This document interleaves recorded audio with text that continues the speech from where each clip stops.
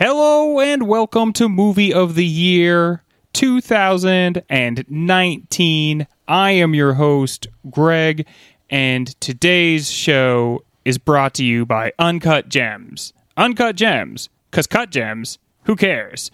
Joining me tonight is my, best friend. Who won last week, you guys? Who I can't quite remember. Oh, that's his music. Oh my God, it's Mike. I'm doing the Hulk Hogan thing. Yes, just to tell the listeners. You want to hear it, right? I want to hear it. Mike is a true American. The best part about the Hulk Hogan thing is he comes out singing the lyrics to his song, I'm doing the Hulk Hogan thing, and just repeats that line over and over I'm doing again. the Hulk Hogan thing. I destroyed Gawker, brother. Me and Peter Thiel took down a media empire. Also joining us for some reason is Ryan. Hey, Ryan. Wow. I'm trying to think back in times that we were friends, Greg. Do you remember way back in the day, Greg, where there was an actual Hulk Hogan album and we knew most of the lyrics to every single song? Don't do that. Don't be jealous of mine and Greg's current friendship so you try to, go on a 20-year bond. Okay, Greg, remember Hacksaw Jim Duggan? I do. I love Hacksaw Jim Duggan. And when you're remembering Hacksaw Jim Duggan, are you forgetting about Mike? Yeah, a little bit. What if I'm half-saw Mike now? I couldn't think of a last name. You don't even know what you're talking about. You have a last name. I know. I blanked out on my own last name. I'm not sure how I feel about this show being sponsored by the film Uncut Gems. Now is that going to affect us at all? Is that a problem for people? Only going to review favorably, I guess. I just, if you want the fun and excitement of this podcast in film form, Uncut Gems. Uncut Gems, brought to you by the Safdie brothers. There's three guys in suits that are shaking their head no at me. Not when I'm about to say something mean, but every time I talk, they're just saying no. Please don't talk. What I do is I don't think our life is anything like Uncut Gems. We're not successful. We're not rich. We don't bet. But the amount of panic we all feel all of the time, the movie does induce in everybody. So I think that's important. Yeah. Dude, we probably should give a shout out. Is this weird times to be watching this movie? Obviously, in the show, we're going to be talking about the panic angle, but do the times make it particularly weird to be checking out Uncut Gems? I feel like everybody knew the pandemic was coming and we were going to do this season because there's not one movie in our season that I'm like, yeah, I'm totally cool to lay back and watch that movie right now. I can think of a reason each movie is going to make me uncomfortable. We have, and I feel like I've been saying this all season, we have Little Women coming. That is going to be a movie that we watch, and I think that's going to be a nice oasis from all this shit. But Beth gets the first coronavirus. The worst part is Beth gets sick and then recovers, but is never quite the same and then dies later. That's the most traumatic thing about Beth, life, for baby. Sure. But it kind of reminded me, we talked the same thing when we did the Midsummer show. We talked about, are these weird times to be watching a movie like this? Honestly, I'm so panicked all the time. Maybe it's because this is the second time I saw the movie, but I was less stressed out. I was like, dude, at least these people aren't fucking all gonna be like, am I gonna be able to get a ventilator? This guy doesn't have real problems right up until the end, I guess. Well, yeah, I mean, Greg, you said something about on Midsommar about how, horror can be fun if it takes you away from your actual life's horror. Yeah, if you're afraid of this thing that isn't really actually endangering you in any way, it's that relieves some of the tension. Which, yeah, I think that Uncut Gems is, it's interesting to focus on how well the directors do the panic as opposed to just feeling the panic inside you. Hopefully we can get to that a little bit. But what I don't understand is, and I know we're just trying to talk about Uncut Gems. I understand that, but let's not. People are going out of their way to watch Contagion right now. Yeah. They're actually searching for the horror movies. That's crazy town to me. Yeah. That you would want to actually see a pandemic entertainment now. Is it? Do you think they're trying to glean lessons? They're taking vigilant notes, and they're all right, what did they do wrong? Because I'll do it right. Okay, I don't have my doctorate in pandemia, so I'm already down one. Gwyneth Paltrow, stay away. Which I think that's good advice for everyone at all times. I'm going to tell everybody who's sick not to stop fucking cheating, because that's the real source of all disease. Did we ever talk about the fact that she came out with a show for Netflix and the name of that show is Goop Lab? Dude, and then the art is like very evocative. Can I tell you guys, during this quarantine, my shower has become quite the Goop Lab. You just watching the show and shower? Had you guys seen Uncut Gems before today's episode? I had seen it, yeah. Another case of I watched it like 2 weeks ago and then had to make the decision of whether or not to watch it again. Stop doing Get yourself a day planner, dude, and put down things. It's just like... We planned this months ago. Yeah, this is on record. But, I mean, it's also like, why watch any movie if I'm not going to run and direct into the studio and directly talk to you guys about it right afterwards? Like, it seems pointless. But I think that it did allow me to focus less on my beating heart, you know, and I was nervous. I was nervous if that it was going, like, a lot of the stuff that was good about it was going to go away. And I will say no. I think that I really love this movie.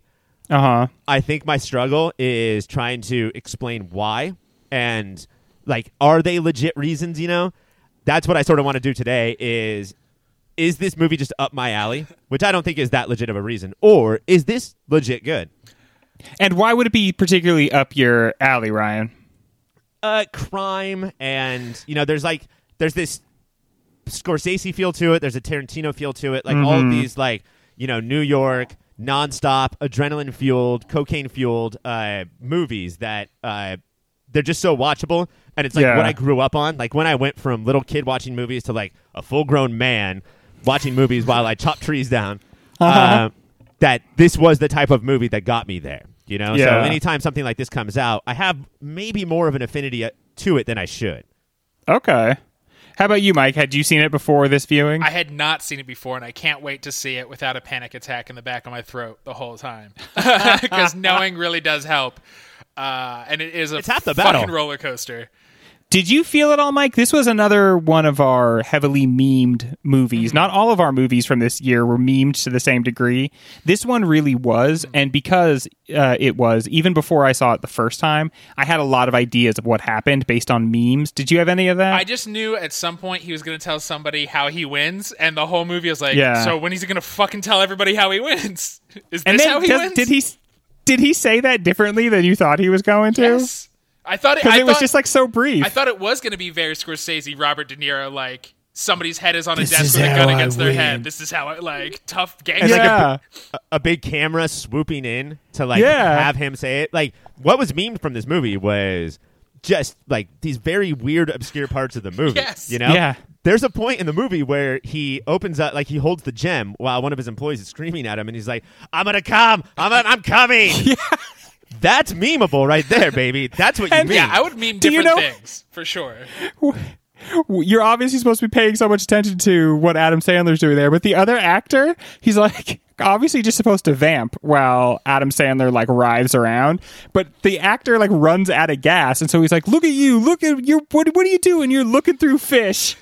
He says, to explain how his life is like out of control, he's like, look at you, you're looking through fish. Like, that is, dude, you know you've hit rock bottom when you're just filing through fish, when you're just rifling through a big bucket of fish. There's only two reasons to look through, like, just fish guts. One is to look for those sweet uncut gems, and two is you're about to tell, like, the Sheriff of Nottingham his future and how to take down the Robert of Locksley.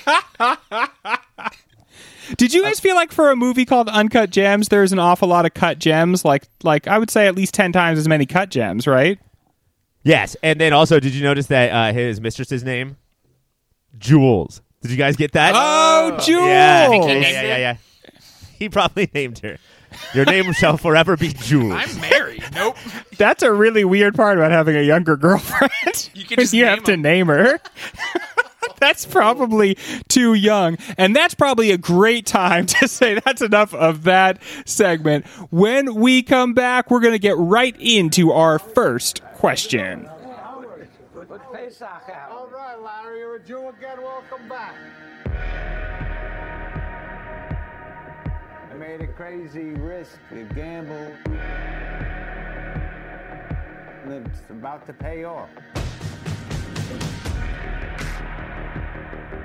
So I want the Celtics to cover. I want the Celtics halftime. I want Garnett points and rebounds. What do you know? I don't know. I just know. Well, I'll tell you what I know. It's the dumbest fucking bet I ever heard of. I disagree. I disagree, Gary. What is that? I started this. Are you serious?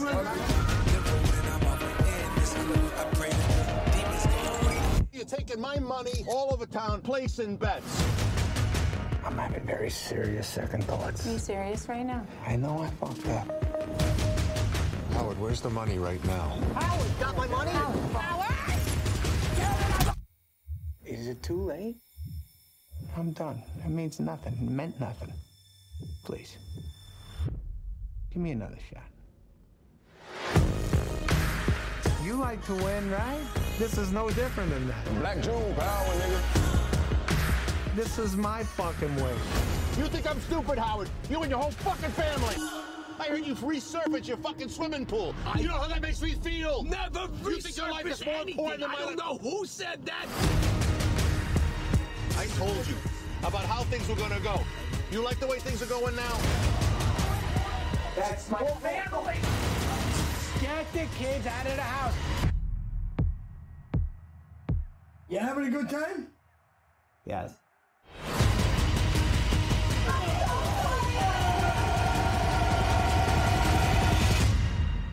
This is me. This is how I win. The movie is tense right away and only slows down like twice. Does that unrelenting nature of it actually destroy the tension build, or does it make it feel like a cinematic panic attack? I mean, yeah, I think that this is besides, I guess, Adam Sandler's performance, this is the one thing that the movie's, focused on, and all conversation should be focused on, is this, like, almost director's exercise of panic, of just seeing if we can just create it out of nothing, out of, like, cameras and script. And they do a fucking excellent job at capturing. Everybody's like, you gotta move to New York, baby. It's beautiful. We love it there. But this is what living in New York feels like. Once, like, the tourism, like, oh, wow, this is crazy, you just feel anxious all the time that somebody will hurt you when you least expect it. Yeah, I've never been to New York, but I don't want to go because people are either shitting on it when they talk about it, or even when people are complimentary about it. I don't like, oh, no, thank you. That is not for me. Like, it never sleeps, and it's got its own heartbeat, and you just step and pee all day. It's so weird how many euphemisms for we're all on coke people have when they talk about New York. So obviously people talk about, like, the panic nature of this movie, and one of my reservations about that is, yes, it definitely does feel like a sustained panic attack. But is that always just organically earned, or did they do it by, like, having the music be 50% too loud? There'd just be, like, a boiling pot in one corner, a screaming baby in another one.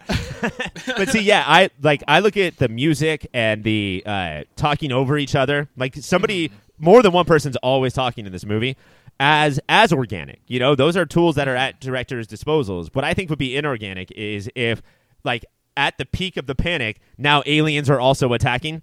Yes. There's nothing like that. And, like, I think that there was a lot of time and effort put into Howard causes everything. Right. A lot of it he causes because of actions before the movie starts, which I think is awesome.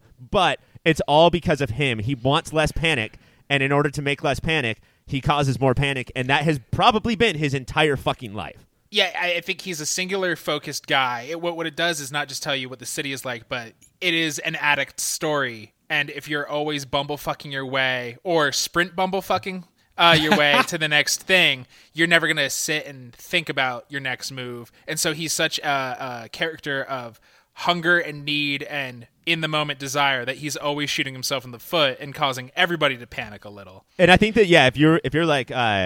if you have friends that are quote-unquote adrenaline junkies because they, like, bungee jump twice a year on vacation, that is not this. Those are people who, like, those are activities you do on vacation. If they climb a mountain, that's not this. This is the addiction of adrenaline and never being able to stop. And Howard was just going to end poorly. And I think there's some scenes where you can see that he knows that too. He just wants to put it off for a little bit longer. He literally cannot stop. He is, like, so compulsive that even though he knows that it's going to kill him, and I think there's a case you can make that in this movie he is definitely trying to get two things. He's trying to get escape through, like, the pleasure associated with his gambling, but also he has a death wish. He has an absolute death wish, and he's trying to make himself die. Yeah, he doesn't know when, but, like, you don't... try to fist fight the Weeknd at the Weeknd show if you don't want to get hurt a little. Like every move, you don't bring like your son up to your mistress's apartment. Like every move is like, how will maybe somebody guillotine me because of what I do next? Yeah, how close to the edge can I get? There's a look on his face, and this look is all over the place, but I'm going to point out this one time in his daughter's play. And before the play starts, a little kid taps him on the shoulder, so he looks behind him, and then he sees his fucking brother-in-law. Yeah. Good reveal That there. reveal was gnarly. Yeah. His brother-in-law's like thugs, right? And then it cuts back to Adam Sandler's face, and the face he makes of like, oh, you have got to be kidding me, but also I'm coming, and fuck yes, and this is my life. And Now I don't have to sit through this garbage play. I hate this life. You know, I hate this life, but also I don't know what other life I could possibly have. You know, and so the bad times are the good times. This is somebody, like, there's so many, through the last 30 years, people saying, oh, video games are ruining kids' life. This is the first time I'm like, oh, this is a character who wants his life to be a video game and is fucking up enough to make it so at every chance. Part of what I think makes this so tense is it's not very clear what's going on at any point in the movie. You guys mentioned Arlo, his brother-in-law. How did you feel about the way that, like, at first, doesn't Arlo almost, you think that he's like some sort of mob guy, but then it's slowly revealed, holy shit, this is this guy's brother-in-law? I think so often when people think of slice of life, they think of like Boyhood, like nothing's going to happen. But there's also this is a slice of life take. I, like Ryan in the intro said, like Scorsese and Tarantino, but I also think both Linklater and Altman, these guys are so often when you're like, oh, I can see your influences, it's because you're very bad at it. These are just like young filmmakers who know exactly what they want to pull from all these directors and are doing fucking awesome things with it. I mean, the fucking fact that we have to do a show about the Joker in this season after watching this is criminal. That's I didn't know how perfect that would be because people are like, well, Scorsese, it's influences. Like, fuck you. I want to shove the DVD copy of Uncut Gems down your throat. But yeah, I think, Mike, that you're getting to the heart of it is that they are great at creating panic. And the only other movie I've seen of theirs is the same thing. It's basically in real time, or not real time, but like one night, and it's just a panic exercise. But with Uncut Gems, they're clearly they're good at the panic, but they're fascinated in the character, you know? And if that fascination does not translate to you, then I don't think you're going to like the movie. But if you can get on their page, I think that you will become just as fascinated, not necessarily root for, but as fascinated with Howard as the Safdie brothers are. And then I think that means that they were successful. And the character, from what I understood from my research, the character kind of existed outside the movie for a long time. It's kind of based on somebody that they worked with. But like it feels like the movie is just something to like display this character that they found so fascinating.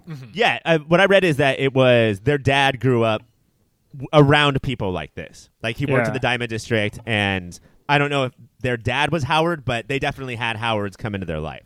No, their dad was the guy who's like, you're looking at a fish.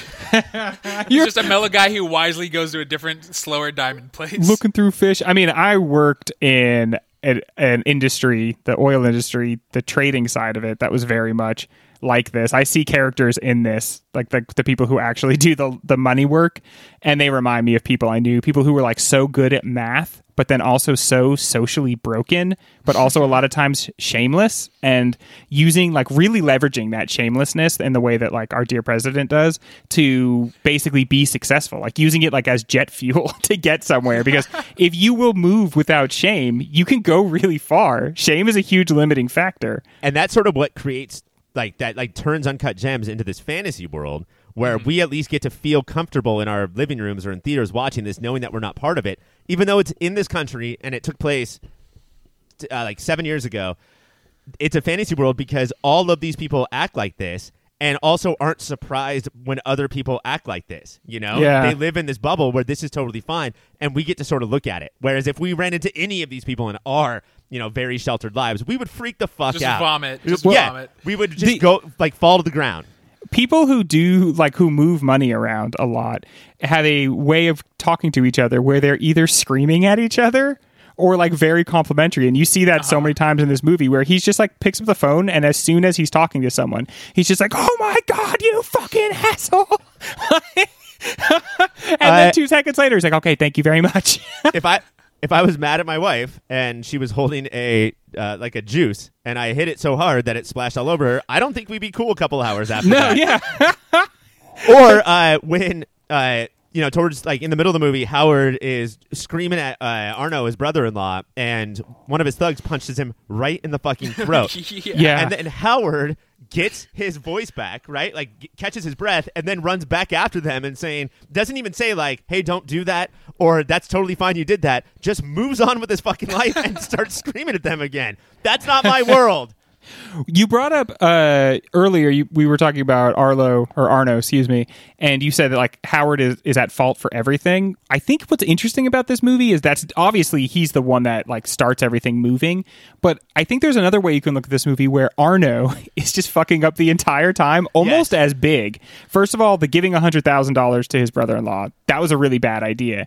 And then what? He hires these two guys to like go collect the money, right? Like he doesn't like friends. I think that it was hard to tell. I think that, yeah, okay, so the movie doesn't say, and that's part of what makes it so tense, but my guess, having seen it a couple times now, is he can't get the money from Howard, and so he goes and he gets a couple heavies, and once he brings them into the situation, he sort of loses control of it.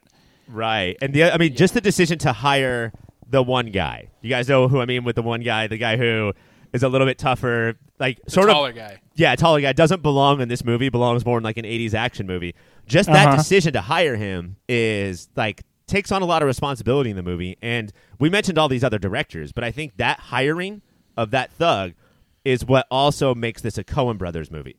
Because the Coen Brothers have these special, like these very focused interests on humans, like this movie does, but the Coen Brothers can't help but also add this tornado agent of chaos into their movies. You know, whether it's like it's the bike rider in Raising Arizona, or it's Anton Chigurh in No Country, or literal tornadoes and shit from A Simple Man. This guy doesn't belong in this world, and so he really isn't a human. He is this Tasmanian devil that has been brought into this world. Everyone thinks that Arno and Howard and Jules and even like Idina Menzel all think that their life is going to be shitty, but the same amount of shitty for the rest of their lives. And then once this guy's introduced, that's no longer the case. Yeah. And that's so Coen. Bring the Terminator and I think KG, because these like everybody else is used to their normal diamond trading world, and then these other people come in and start to fuck it up because KG is used to the rules of KG. Apparently people just give him whatever he wants whenever he wants. And he starts fucking up Howard's shit even more than if he had never existed in this movie. Greg, are you listening to our little sports fan over there? I Saying know. Things like KG. He just yelled KG through the whole movie. I have to say, one of my favorite, like, understated sub, like, plots of this movie is KG loves a rock. KG found a rock that he loves more than anything in the world, and he has to have it, and he'll do anything to get it, and he wants this rock. And when they pitched this to Kevin Garnett, they clearly got him to just totally buy in, because he does not try to act cool about it at all. Kevin Garnett loves this fucking rock, dude. Kevin Garnett saying, hey, give me the rock. Basketball talk. When we come back, we are going to build ourselves a Rushmore. Have you heard of this place? Stick around.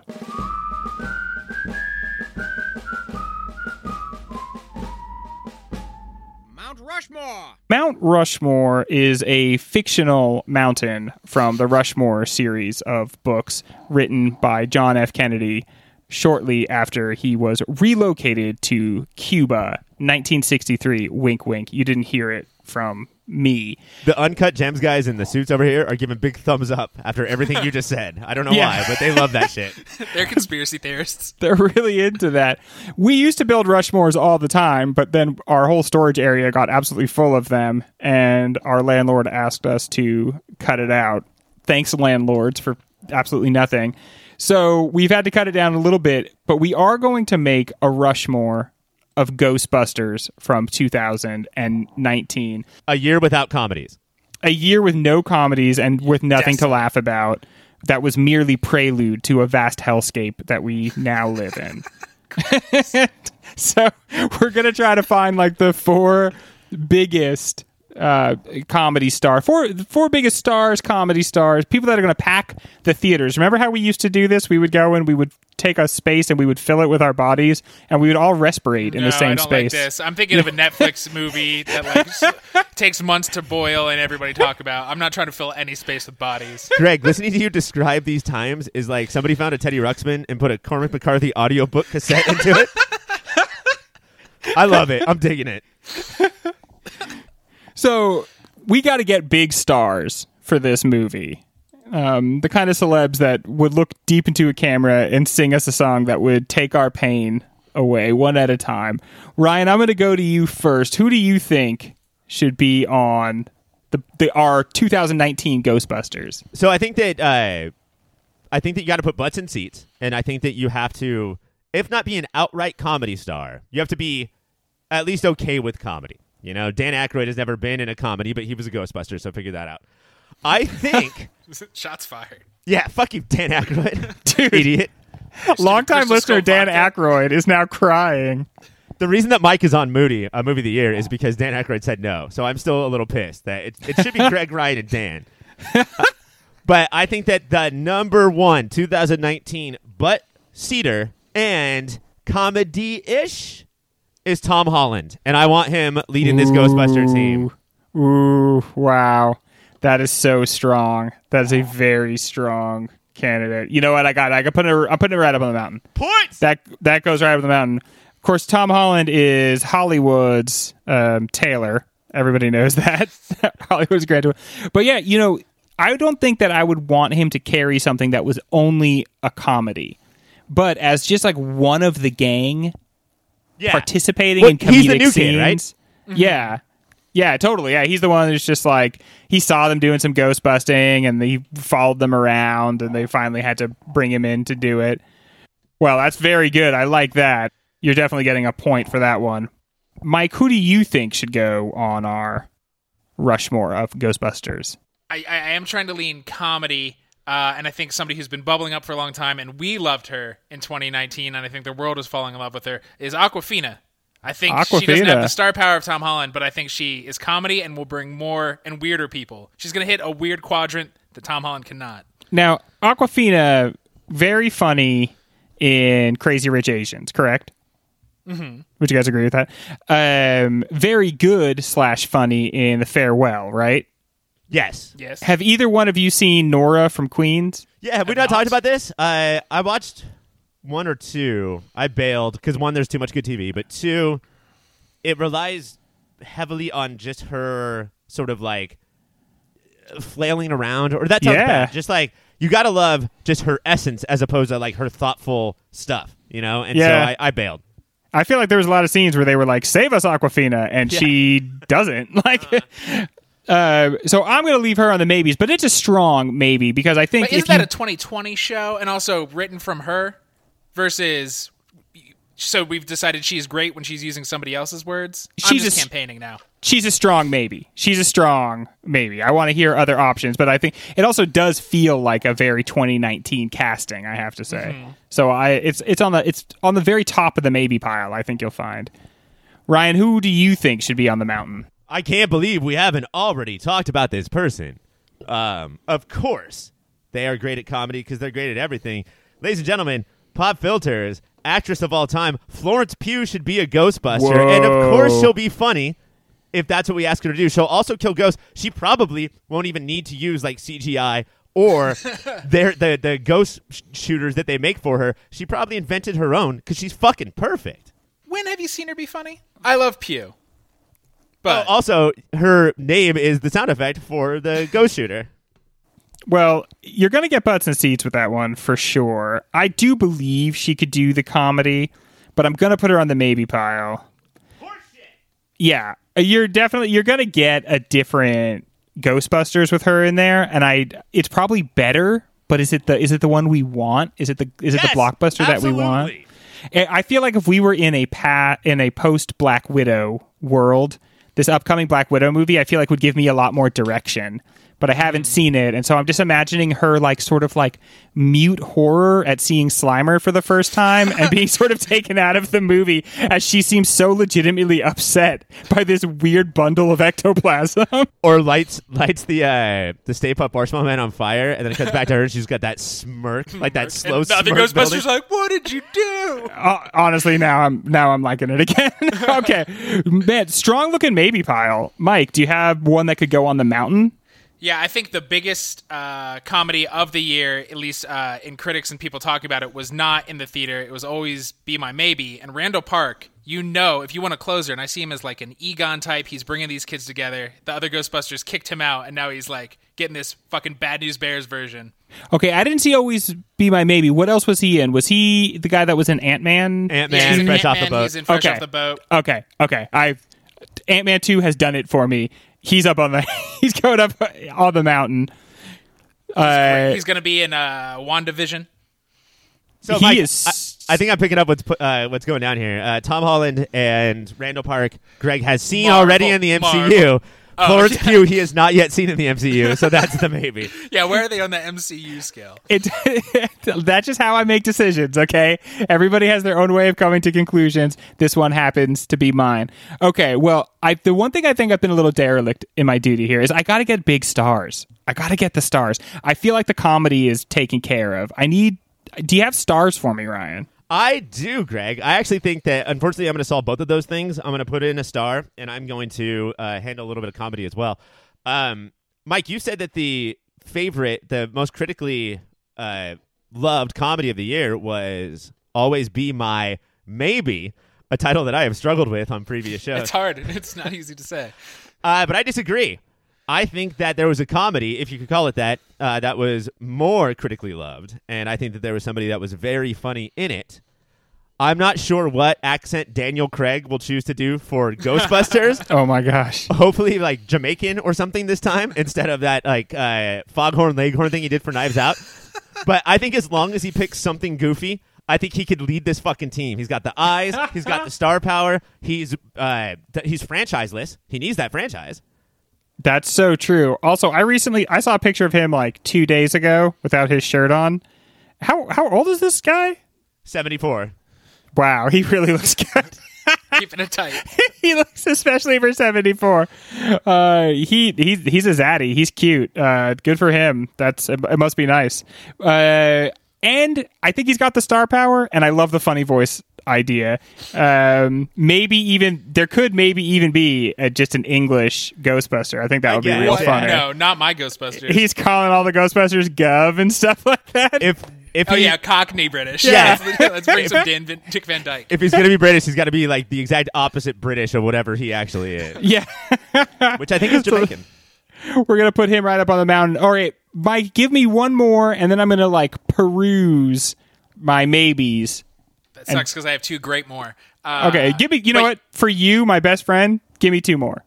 All right, so I'm going to get comedy in one and star power in the other. So we're going to start with comedy. Another huge comedy. There's very few, and huge is a scale here in 2019. But people loved it. People talked about it, and she's been bubbling for years. Beanie Feldstein from Booksmart, I think, could chew out some ghosts with a lot of swear words in a very amusing way. She was one of the Booksmarts. She was one of the Booksmart. She was the brunette Booksmart. Beanie Booksmart. Beanie Booksmart. Okay. Jonah Hill's sister. All right.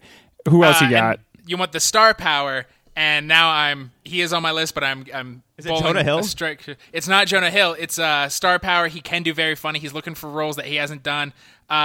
He's also in the Knives Out family. Chris Evans. Ooh. I feel like I know why you added this one. I learned the rules. Yeah. Let's see. I have seen him in a lot of Marvel movies, and I did like him. Okay, so I'm going to put all of these maybes in a big pile, and it's a great pile. It's a really sexy pile. And I'm going to drop in my huge metal claw, and emerging out of the pile is Florence Pugh. I had a lot of time to think about it during the rest of that segment, and it's like... Okay, I said, like, if I saw Black Widow, then I would know. But don't I know ahead of time? And since I already know, I also want her to be in our Ghostbusters movie. Ryan, you get the point there. Tell the... Oh, no, we still have to do the Moranis. Who do I need? Who do I have left as a Moranis? You know what? It's Awkwafina. Aquafina is going to be our Rick Moranis. I can see that. Yeah, go a little bit on the dorky side, a little bit less on the cocky side, and she is our Moranis. Ryan, tell the audience at home what they have won. Guys, I thought that this might be a bad Ghostbusters movie, but I'm digging it. Our Rick Moranis is Aquafina, and I think it's led by Daniel Clark. Okay, we've got Florence Pugh as the sidekick, Randall Park as the science guy, which feels a little racist, and then Tom Holland as the new kid. I want to see that movie. Yeah, Dang. this would be good. Man, it's too bad they just don't make Ghostbusters movies anymore. Well, it's also too bad that we have to say goodbye to a bunch of our audience and just open up this velvet curtain and step in here to the VIP where only our delicious Patreon listeners are allowed in. We're just going to maybe do a segment, have a little bit of a conversation, swirl our cognac, and just talk about being part of the 1% when we come back. Gentlemen, does Uncut Gems earn the ending? Is there any point that it drops the ball on earning anything? I think, it's nice that this came right after we recorded our Midsommar show, where that was my major problem with the movie. And I think that... The end, you mean? The end, yeah, and how it is unearned. I could see that you don't like the amount that the movie is an endless ramp, but I think that the movie is an even ramp the entire time. And if you're a dummy like me, it does a pretty good job. I don't know why, at some point I turned to my wife and said, I don't think Howard knows the movies he's in, because he's like, it's gonna work this time, halfway through, and I was like, no. And then I fucking got duped like Howard, because the end, he's happy, the guy's trapped in that little tanker happy, his girlfriend's happy, they're winning millions of dollars, and I'm like, yes, earned, I love it. And then he dies and Arno dies, and I go, oh no, of course this is the only way this could end. Yeah. Okay, that's interesting, because when even the first time I saw it, I just was like, oh, this was one too many times. As soon as they get out of here, they are just going to kill him. And so I wasn't as surprised by it. Well, yeah, I think that it wasn't until the end where I went back and figured out that Coen Brothers Agent of Chaos thing. But the movie definitely telegraphs it in very subtle ways the entire time. Again, he doesn't fit the guy who ultimately shoots Howard right in the eye, and they cut back. And also a Midsommar way, back to his dead head. Guys, Howard's gone. Yeah. It's time to come to terms with the fact that our main character is gone. When that happens, that's when you realize that this person has been brewing the entire movie. Yeah, every time you're like, wait, Arno looked a little uneasy. Every time the guy did something like hang Howard out a window or fuck with him or punch him in the throat. Part of why I do feel it's end is, so we cut back to Howard's face a lot. I think this is the only way Howard would have wanted to die, and there's a little smirk on his face. He just won $1 million. $1 million. And it will only go down after this, because he knows he'll ruin it. Go out big the way you should. I think there's another thing, too. There's a distraction or whatever magicians do going on, because we spent a lot of the movie thinking that Damani, played by Lakeith Stanfield, is going to be the Agent of Chaos. You know? This guy seems more street, has different rules than the sophisticated Diamond District. And I think they're playing on us looking at what Damani looks like and thinking, oh, this will be the reason that it all falls apart. But for the most part, Damani does play by all the rules of the movie. It's the other guy who doesn't. And Damani just and a little back. bit Kevin Garnett. Yeah. Oh, Kevin Garnett and Damani just push back against Howard in a way a lot of other characters don't, but not to the crazy extent that Terminator does. Yeah, I was saying, though, that he gets caught in between the two forces of Kevin Garnett and Howie, because Kevin Garnett's got this weird opal lust, and for a while he's like, I'm just going to hang on to it. That's not okay. You can't just say, hey, that thing that's yours, I'm just going to hold it for a while. And then get very upset when somebody's mad at you about that. Mike, I agree with what you were saying about that. I think he dies in the purest state of ecstasy. I think that this is a weirdly happy ending for him, because he keeps feeling this ecstasy, and then when it dies away, he pursues it again. Now he has finally died in the absolute grip of it. And I think that when we see that zoom into the bullet hole and then it reproduces the shot from the beginning of the movie, I think it's supposed to be in a weird way a transcendent moment. Mm-hmm. When he's talking to his wife at the Passover dinner and saying, let's get back together, I'm sort of two minds about that, because on one hand, it feels like just the stupidest thing to do in the moment, and that's what Howard does. This is yet another insane bet that he has made throughout the entire movie. Or is it more of hedging bets? Is it saying I can feel the end is coming, and maybe we should just do that thing of retire in the suburbs or whatever? Parlay. That would be the unhappy ending for someone like Howard. He gets out and he just has to wake up, you sleep in on Sundays and go to an 8 to 5 job and not gamble anymore. That would be death. That smile on his corpse is absolutely perfect right there. Yeah. He's gotten exactly what he wanted.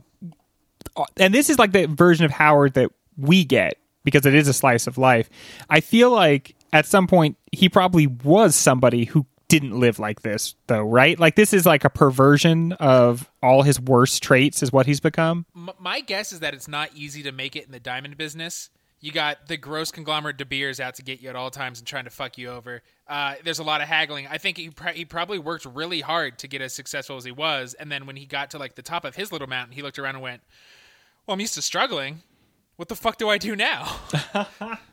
Yeah, and I think that's another important reason why Kevin Garnett is in the movie, because basically the only way that, this society works for you, where you can just have an on-the-level life, is if you are, among the most talented people that have ever been born, or you were born into the money. If you're not, like every other character, Arno, Damani, Howard, everybody else is not just struggling, but also it's a combination of on the level and not on the level things coming together. Mm-hmm. That's really the only way that you can sort of make it. That they can't just work at Starbucks. That would be awful. So in order to make, and that also doesn't make ends meet. Yeah. Right. That's struggling in a different way. In order to sort of get even a glimpse of what Kevin Garnett was born with, then you can't just be on the level. The weird question too is Judd Hirsch. Yeah. Is it Howard's father-in-law Yes. or father? Father-in-law. Who he asked to come to the auction to sort of juice up the bidding of the opal, and then eventually wins the opal. Because they're both married into this family through sisters. Yeah, I think so. Arno and Howard. Howie. Yeah. Okay, yeah. And This the dad guy- is Judd Hirsch. Judd Hirsch buys the opal and isn't happy about it, but can handle it, and also has a chauffeur. This family is rich, Yes. and so Yeah. I can see that Howard just trying to compete with the rest of his family. I have to keep my wife in an apartment like this with this sort of life just to match the rest of her family. Right. And Adele Nazim would give him shit if they didn't have several houses. And it feels like the rest of that comes from the rest of the family as well, because Arno says at one point, nobody considers me a part of this family. And you hear the dad say that at one point, basically.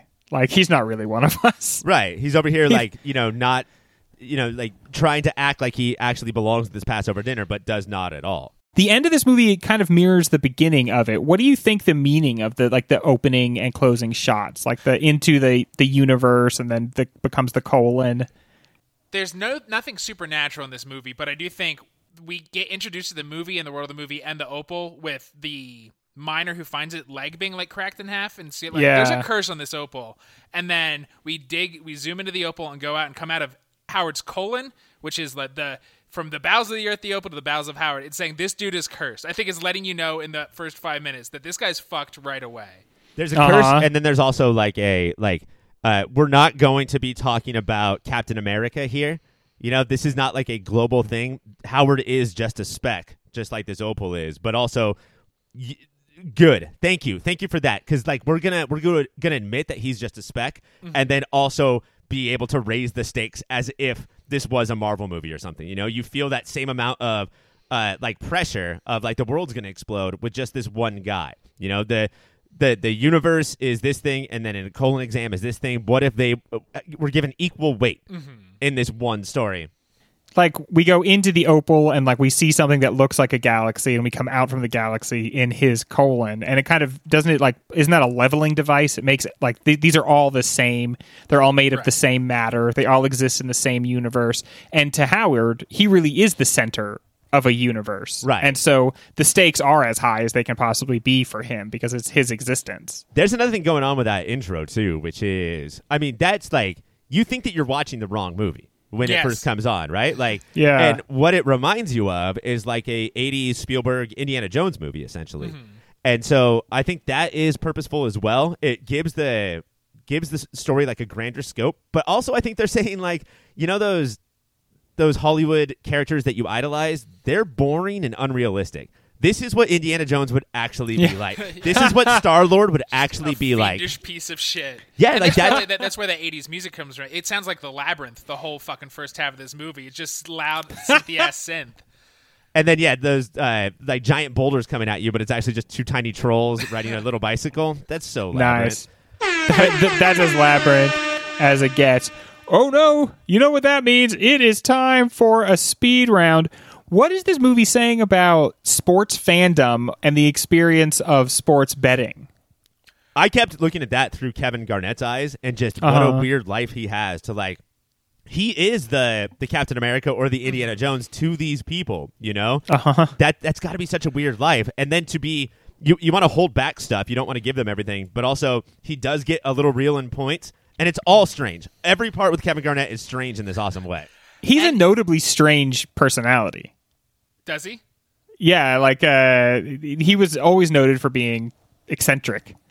And so I think that fits well with the movie. Yeah, I liked him. I liked his portrayal of himself in the movie. I think sports fandom in the scene with him and Garnett when he gets the money and Howard could be clear and he's like, all right, Howard, you're going to do this many points and we're going to get this and it's going to be you and me, Howard. Nobody understands you and me. And I think that's Howard realizing Garnett realizing who all of his fans actually are at their core. They're these weird little fucking parasitic monsters who are like, I get my good from you and we are the same. And he's like, no. But there's another point where we don't see KG where Howard at the auction sends in like some nephew or something, some fucking nerdy guy, and says, oh yeah, go have KG sign all of that shit. Like without saying like ask him or let me see if it's okay. Like he's just there as a prop to sign this shit for you. So we idolize and like stomp on them. Yes. Yeah. The part that made me think of it, like as someone who has been into sports at different parts of his life, the experience of watching Howard watch sports and being like so amped up about everything that happens. And it sucks when you lose as a sports fan in that situation, but when you win, it really does, like when the team that you want to win does win, or when the player that you have on your fantasy team really does well, it is super exciting. And it might be parasitic, as you say, Mike, but like it is very much like a genuine type of excitement that you can feel. Shit, hold on one second. Sorry, there's another thing going on too with that bet, which is the bet is crazy. He bets on the Celtics to win, which is fine, and then KG to have like a combination of points and rebounds that equal 26, and that's fine. Then he parlays them, and that's a loser's bet. Like people always lose that. But there's a third bet, and that is Celtics have to win the tip-off. And yes, that's fucking like that is the worst possible. Like it's like physics, and you have no like you can't be good at tip-offs really. What you're gambling on there is insane. And on one hand, it does make the amount that Howard can win astronomical. But the other thing, too, is that, and he does it twice in the movie. He makes two bets that parlay tip-offs. Yeah. And I think that it's some weird way of Howard saying, I finally want to control all the parts of the story. I want to like have a say in the beginning, the middle, and the end, instead of just like sort of falling through all of these stories. I want Act 1, 2, and 3. I saw it as him also saying like he's good doing it because it's the craziest, dumbest bet. He's also so simultaneously, if he wants to control the story, he also wants to release all control because it is dumb. You can't predict this. He wants to skydive with no parachute. I mean, his bookie, who you have to imagine is taking bets from a whole host of people. As soon as he hears it in the beginning of the movie, he's like, "That's the fucking stupidest shit I have ever heard." Stupidest fucking bet I ever heard. Yeah, and I also took it. I think, Ryan, what you said was totally accurate, and Mike, I agree with that as well. And I think also it's just supposed to be like it's like almost a tip to the people who understand betting that this guy is deep into like down the rabbit hole. Like he's now, to get the thrill, he's making stupid bets. Honestly, I thought that I assumed you could bet on that, but I'm shocked that anybody ever has. You know, you can bet on the coin toss. That's insane. Yeah, that is super. Insane. So based on Uncut Gems, where do we see the Safdie brothers going next? Are they going to do like an MCU movie? Or are they going to keep doing these kind of smaller movies that are more artsy but don't perform as well? I hope they don't do MCU route. Like I think the biggest downfall for these young indie, I love the MCU, but the downfall for them is they get sucked in after their first movie. Like let's grow a little. Let's do cool weird shit a little before you get chewed up by the system. Because the Russo brothers are not the fucking way everybody goes. Most people make the one and bail and are never really heard from again. And I wouldn't call them indie directors. You know, like they're really good at like staying on top of things, right? And like show running, TV show running. But it's hard to find their like creative voice. After Good Time and Uncut Gems, I feel like that we are seeing the Safdie brothers' voice. I do want to see them grow, though. Maybe not grow into blockbusters, but let's do something that doesn't feel like it's a direct attack on their audience because they think it's funny. Do we have a record amount of tandem brother directing teams at this point? The Duplass brothers, or I guess the Coen brothers kicked it off, but there's a lot. And just every brother looked at each other and went, we could do that. Let me shout out my brother right now. He and I cannot. Scott, if you're thinking that we cannot do this. Who goes after their gems harder, Howard or Thanos? I mean, they both die for them, right? I'm going to say Howard. Well, Ryan. Yeah, I think it's Howard because Thanos is like, he thinks that he's doing a mitzvah, if I can say that. But like, if it doesn't happen, he'll be fine. Whereas Howard will die if he doesn't get this fucking gem on his glove. See, I felt like Thanos did it a lot more for the love of the gems. But he's outstripped by, of course, KG. I mean, KG wasn't one of the lists there, but KG's the only one who just is like respecting this gem as just a beautiful thing that you could just sort of hold and look at.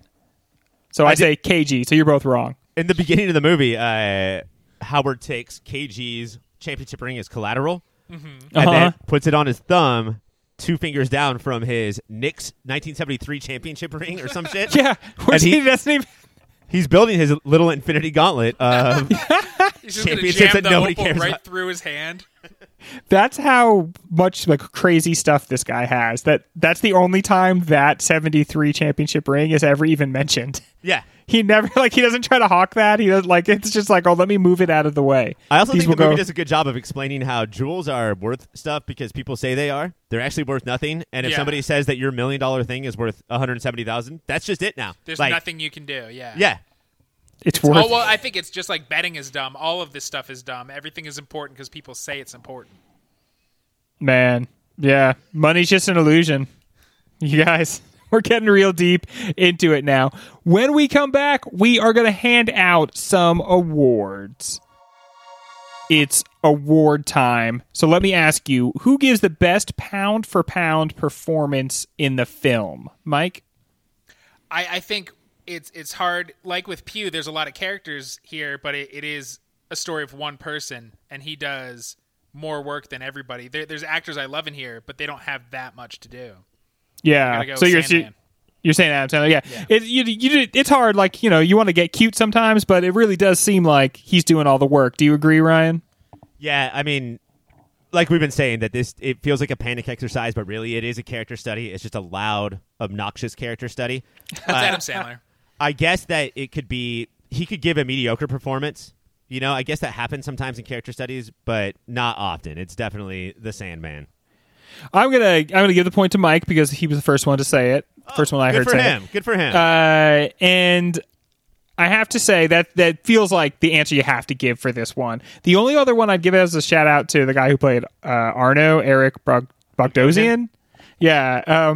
Just does a whole lot with staring. Mm-hmm. He does a lot of please look at me and understand that you can't do this. You're making such a big mistake. Please don't do this anymore. But it's hard to hold that up to Sandman's performance. Eric Bogosian is awesome. I think he gets a lot of his love because of his voice.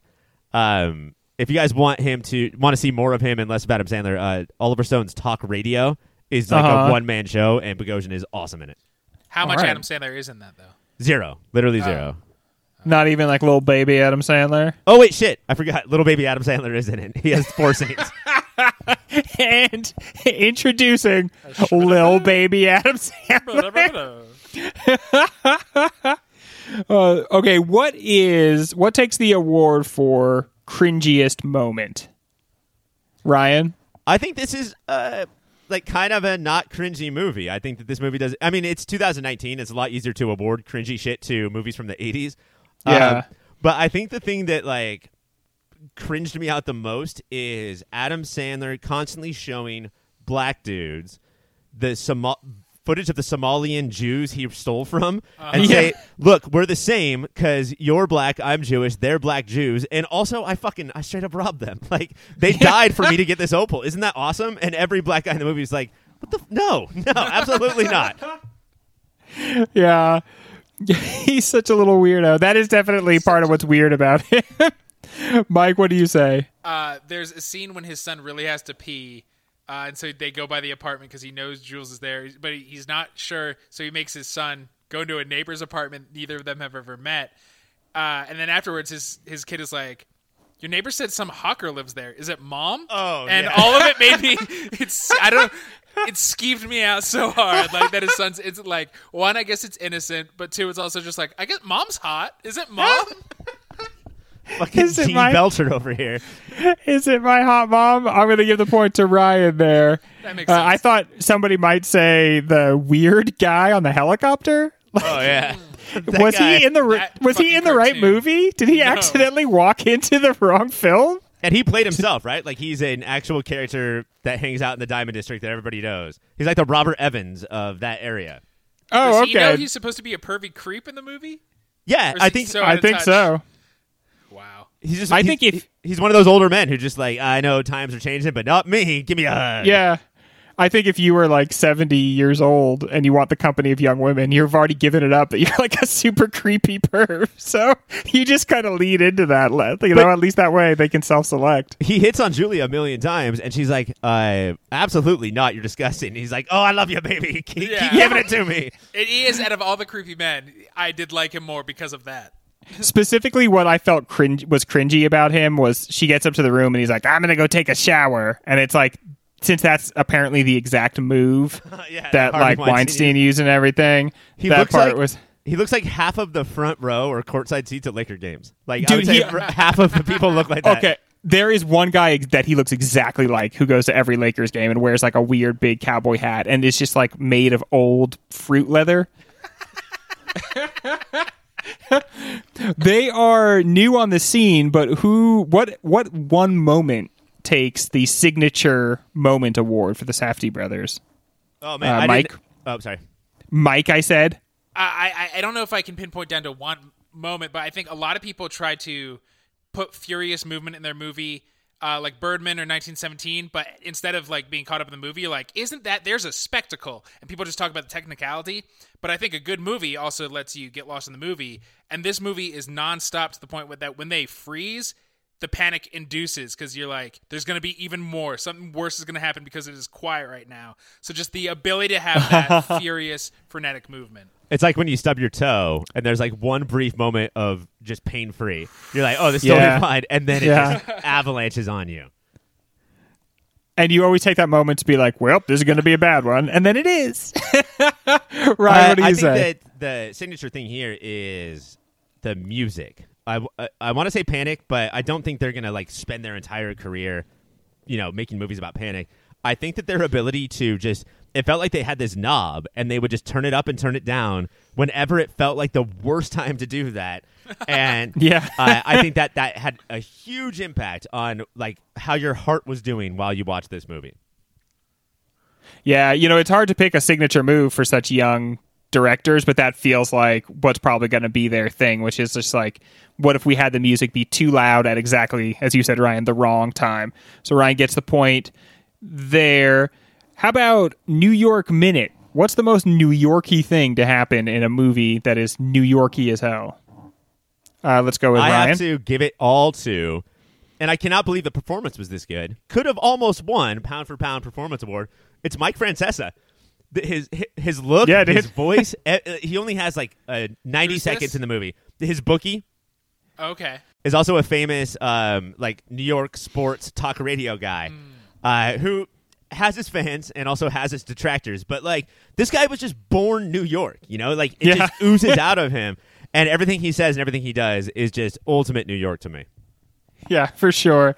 But he really does play a character in this, too, which I think is interesting. Mike, what do you say? What's as New Yorky as heck? It's post-weekend, them screaming in and out of the cab, slamming doors, opening doors back up again, getting in front of the cab. Like, that is, you're going to see that 1,000 times a night if you go out in that town. It is, people are loud and trashy. Outside almost any club in any city, you'll see people screaming at each other, but like the sprawling over the hood of the cab and the like opening the door to the cab and then kind of screaming into it as part of the argument, that's like as New Yorky as and it then gets. walking back and screaming at random people in the line for no yes, reason. Dude, yes. That's Then New York going as fuck. after, what are you looking at? Nothing. Yeah, that's right. Mike, since you've moved back away from New York, is it hard to sleep? Like, do you have to have a soundtrack of people screaming at each other outside your window? I'm glad I got sick of my old track, so now I'm just going to play that part on repeat as I sleep. Isn't it just a lot of people responding, shut up a your face, to somebody who had just before them screamed out, shut up a your face? I'm a walking here. Yeah, what I don't get is people on like the 30th floor will open their apartment windows and say, I'm walking here. No, you're not, you New York idiot. I'm in my apartment walking. How about the award for the biggest shake my damn head moment? Mike? I think it has to be when he finally gets the real cash money from Garnett. Like, you're like, oh shit. And he's instantly like, we gotta play you and me like that. It's just like, no. Yeah. Oh, this movie could be done and you could live your life fine. Just don't do this. And then he ends up like throwing the briefcase out the window to Jules in another window. And you're just like, stop all of this. Yeah, there should be more alternate endings on Blu-rays, which isn't like some other crazy thing the director thought, but just the character being like, thank you for the money, I'll give it to the bad guy, and then just credits roll. That is when the movie did the best job, I felt like, of making betting seem like drugs. Mm-hmm. That whole, like, let's bet on this shit, like, was so, like, let's smoke a bowl energy. Plus, he had been talking the entire movie that Opal was going to get him $1 million. And so what he did was he took the 1.7 or 170,000 that he got and then made a bet that would get him $1 million. Like, he just wasn't going to stop until he got what he thinks he deserves. Which is $1 million. I think he wasn't going to stop until he got what he deserved or what he really wanted, which is exactly what he ended up getting. The fucking eye. Yeah, dude. Ryan, what do you say for biggest shake my damn head moment? That's got to be it. Like, I can't, like, in theaters, I bet people were just screaming. Yeah. But if I had to have a runner-up, I would say it's saying, you know what, Idina Menzel, or what's her John Travolta name? Adele Dazeem. You know what, Adele Dazeem, let's make this work. And how, after everything that's happened, how could you think that? And she like grabs onto that scene, and she's like, you fucking idiot. Look at your face. I hate your lips. I hate your nose. I hate everything about you. You're the most annoying person I've ever seen. And You're he's just like, annoying. He's just like, cool. We'll talk about this later, I guess. Yeah, because he's willing to debase himself to any degree to try to get what he thinks he needs, which is to just not be divorced right now. He just can't be divorced. I was thinking what you guys might potentially say is Arlo canceling like the 6-way parlay from the beginning of the movie, because I really do see this as a movie that's about, I keep calling him Arlo, but I think it's Arno, a movie about Arno and how he's also kind of his own version of Howard and how he's making everything go so poorly. That's such an ego thing. You could let it ride and get the money. But instead, you're going to ego and drip and drab it out. Like, fuck you, dude. You can definitely make the argument that Howard is two hired thugs away from being Arno. But the thing that we get to see in Arno's face in that scene and other scenes that we typically don't get from villains or, like, definitely not the blonde thug, is the camera cuts to his face after Adam Sandler tells him that they would have won that bet. And Arno's like, motherfucker. You son of a bitch, dude. But I have to give this one to Ryan, because in a movie full of terrible, awful, bad decisions, actually pitching like, let's do it, baby. Let's make it work. I've been missing you so much. She's trash. You're all I ever wanted. All right. When we come back, I'm going to tabulate the scores and we'll talk about the future prospects of Uncut Gems. We are back and I have the final score. Mike, you scored 20 points, big guy. Fuck. And that's a great score. No, it's not. But Ryan, you scored 22. I should have had you guys bet points. Let's in the do a beginning. double speed round. Mike's three-way parlay was that Mike wins, I win, and we tie all at the same time. I don't get how parlay works. I learned it from Curse of the Black Pearl. So Ryan, you once again are taking the mantle. Mike, you're going to need to mail that mantle to Ryan so he can I'll wear mail it. to him. Social distancing. You know, it's been great being your social distance best friend, Greg. Yeah, you don't feel like you got kind of ripped off that this A was the little. conditions under. There's yeah, less hugs. than I yeah. expected. Yeah.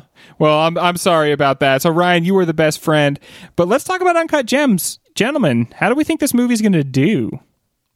I think that I'm sort of happy for this movie that the Joker is in the Elite Eight. Like nothing. I think it's a great movie. I think it can move on multiple rounds, if not totally take the whole thing down. But my God, if it goes against in a bracket with Joker, like how can we not just jizz all over Uncut Gems? You know, like How loud we will chortle. there is nothing that Joker tries to do that Uncut Gems doesn't destroy it at. Yeah. Mike, what do you think? Yeah, I could see this being like, I think there's flashier movies, there's movies that have more hype behind them generally, but I could see this being the underdog that takes it all down. Undercut. The undercut gem.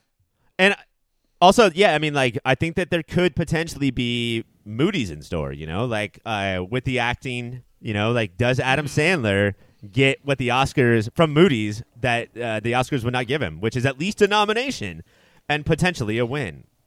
They were asked, the Safdie brothers, about whether or not they were angling for Moody's, and they explicitly said that they were hunting Moody's with this movie. Yeah, they're young, they're hip. Yeah. We're the MTV TV and movie awards of their generation. Rock the vote. But I mean, like, going back to the Joker, Joaquin Phoenix won the Moody, and I'm going to guess won the Oscar. And I'm going to guess that he doesn't win it, which I do think opens up a lane for Adam Sandler, Best Actor, KG, Best Supporting Actor. Take him down, gentlemen. A clean sweep. Well, that is it for our Uncut Gems show.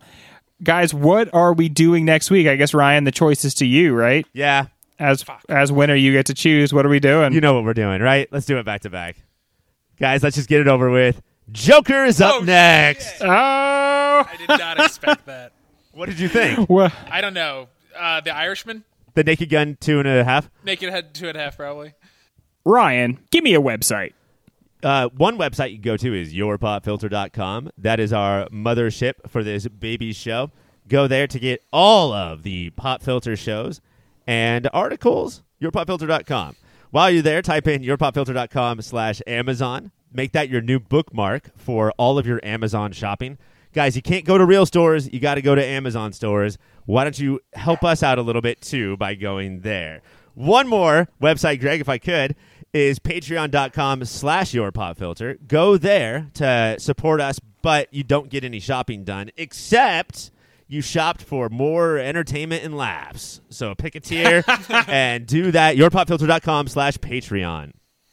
And enjoy your entertainment and laughs. Mike, you seem young and hip. Do you know about social media? I don't talk about social media till this black light's on.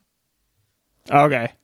Okay, it's on. Wait, hold on. yeah. What a fucking good play right there. Like, he probably didn't care about the black light the weekend, but once it came on, the audience started cheering, which is all you need from the... Such a good move.